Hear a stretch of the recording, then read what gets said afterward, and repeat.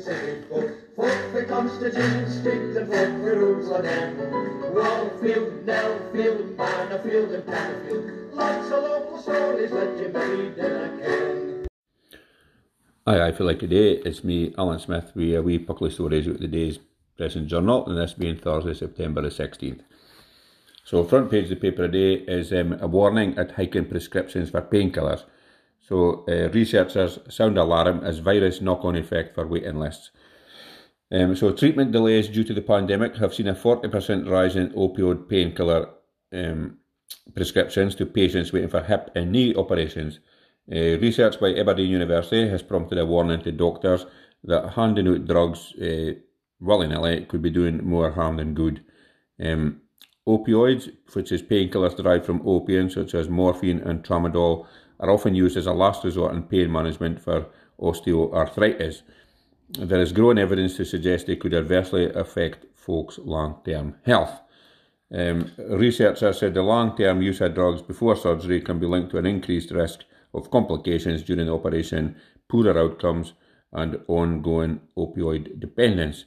So, no good news, but it certainly isn't good news for anybody's waiting a long time for kind of like a hip or a knee replacement or something like that, because if they're in agony at the time, they need something to try and quell the pain. But hopefully the hospitals will get caught up a bit before too long, and folk will get their operations they've been waiting a long time for. Fingers crossed to Dev, anyway. Now here's a story about a caravan that the Billy Connolly used to own. It's going to be coming up for sale at auction. So a once-in-a-lifetime opportunity has arisen to buy a surviving Romany gypsy caravan owned by comedian Billy Connolly. The beautiful bow-top caravan is a rare example of a traditional Romany horse-drawn home and is thought to date from about 1900. It was gifted to Connolly as a 60th birthday present for his wife Pamela in 2002 and stood in their garden at Candy Craig House in Strathdon for a good couple of years. The vehicle was lovingly and expertly restored by the team at Grampian Transport Museum in Afford, for it has since been on display. The exquisite piece of Victorian craftsmanship is going under the hammer in a sealed bid auction at Afford later this month. So the unusual lot is set to be the star of the show at the museum's annual Auto Jumble sale in Afford. So the curator Mike Ward said when Billy was selling Strathdon, his folk got in touch with us and asked if we wanted to display a couple of items for his Candy Craig, including the bow-top caravan. We were told it was given to him by his wife Palmer as a 60th birthday present, but it was deteriorating, and asked if we could spruce it up a bit and thereafter display it in the museum. So they replaced the Hillica bits, and then it was displayed in the museum in 2008 for 3 years, for it was a big hit with visitors. Mike said it was a very popular exhibit, especially with its nice local provenance and connections with Billy Connolly. After being on display, we were suddenly donated another bow-top caravan, a bigger, more serious scene, so we substituted Billy Connolly's scene for a scene as it was more suitable for folk to climb in inside and have a look about. And he says inside him there was like a double bed across the back, bunk beds for kids, seating, a table, a stove, a hay loft at the back for the pony, and very little privacy. So if you're needing to care more about it, for more details about the Auto Jumble and information on how to bid for the wagon, visit gtm.org.uk. So good luck with that. You'll need a shelf mount to pull, I think. Now there's a shortage of bikes apparently, which has put the brakes on a plan by councillors in Aberdeen to get a scheme up and running for folk can borrow a bike and cycle about and put it back some way once they've arrived, wherever they're gone. So a nationwide shortage of bicycles caused by an increased appetite for cycling during lockdown is delaying plans to have hunters available for public use in Aberdeen. Council chiefs claim the bike sharing scheme could be launched in the spring as they resolve issues finding the bikes, so it had initially been hoped folk could already be making use of the facilities this summer. Similar to London's Boris Bikes, which is named after the then Mayor, for obviously now the Prime Minister, Toon House insiders have nicknamed the project Barney Bikes after Lord Provost Barney Crockett. Work is ongoing to source a fleet of about 450 bikes, electric and pedal powered, for docking stations at key spots around the city. Interest in cycling has reached new peaks this week as thousands turned out to watch the Tour of Britain's final stage wind through Deeside to finish at Aberdeen Beach.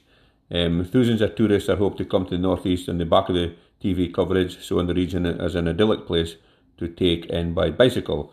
So, that's it's a shame they can't get hold of bikes, but I'm sure they will come time. And Finnadev bags me an electric keen. It's I wouldn't like to be crunking up Anderson Drive in a dreich day, that's for sure.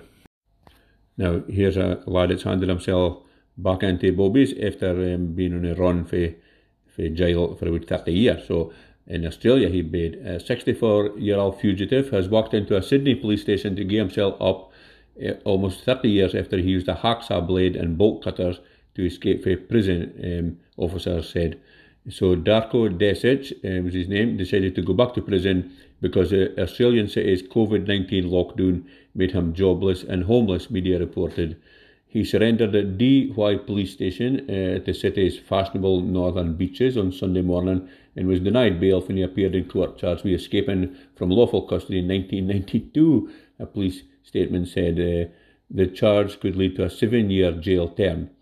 Sydney's lockdown, which began in June, had cost the boy his cash in hand at work as a labourer and handyman, police sources told Sydney's Daily Telegraph.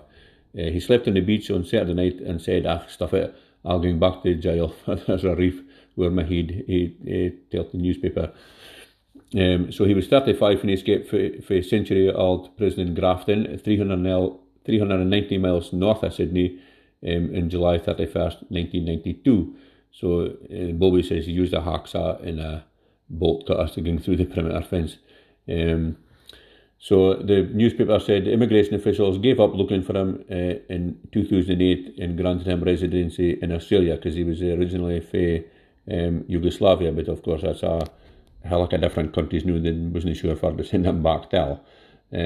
So he told the Bobbies he'd spent his entire time at large in Sydney's northern beaches in the suburb of Avalon, and according to the paper had never come to attention to the Bobbies in that time. He maintained a low profile but was once mentioned on Australia's Most Wanted, a true crime TV programme, after somebody reported seeing him at Nowra, 120 miles south of Sydney, I should say. So he's Dean Wheel to evade justice at this time, a real live fugitive.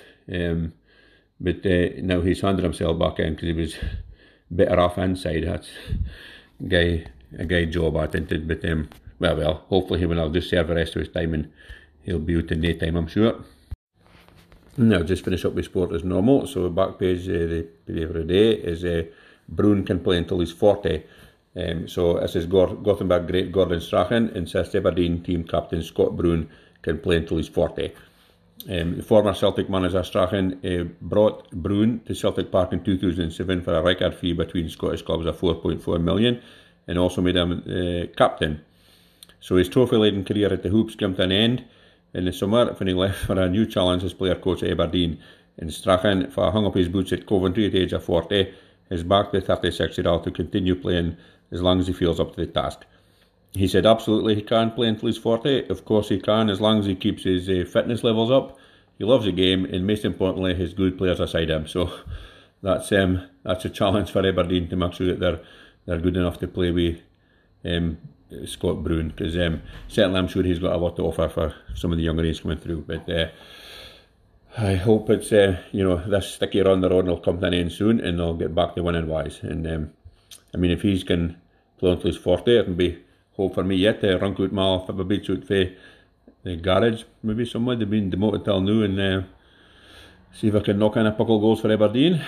You never know. Stranger things have happened. I suppose no muckle stranger.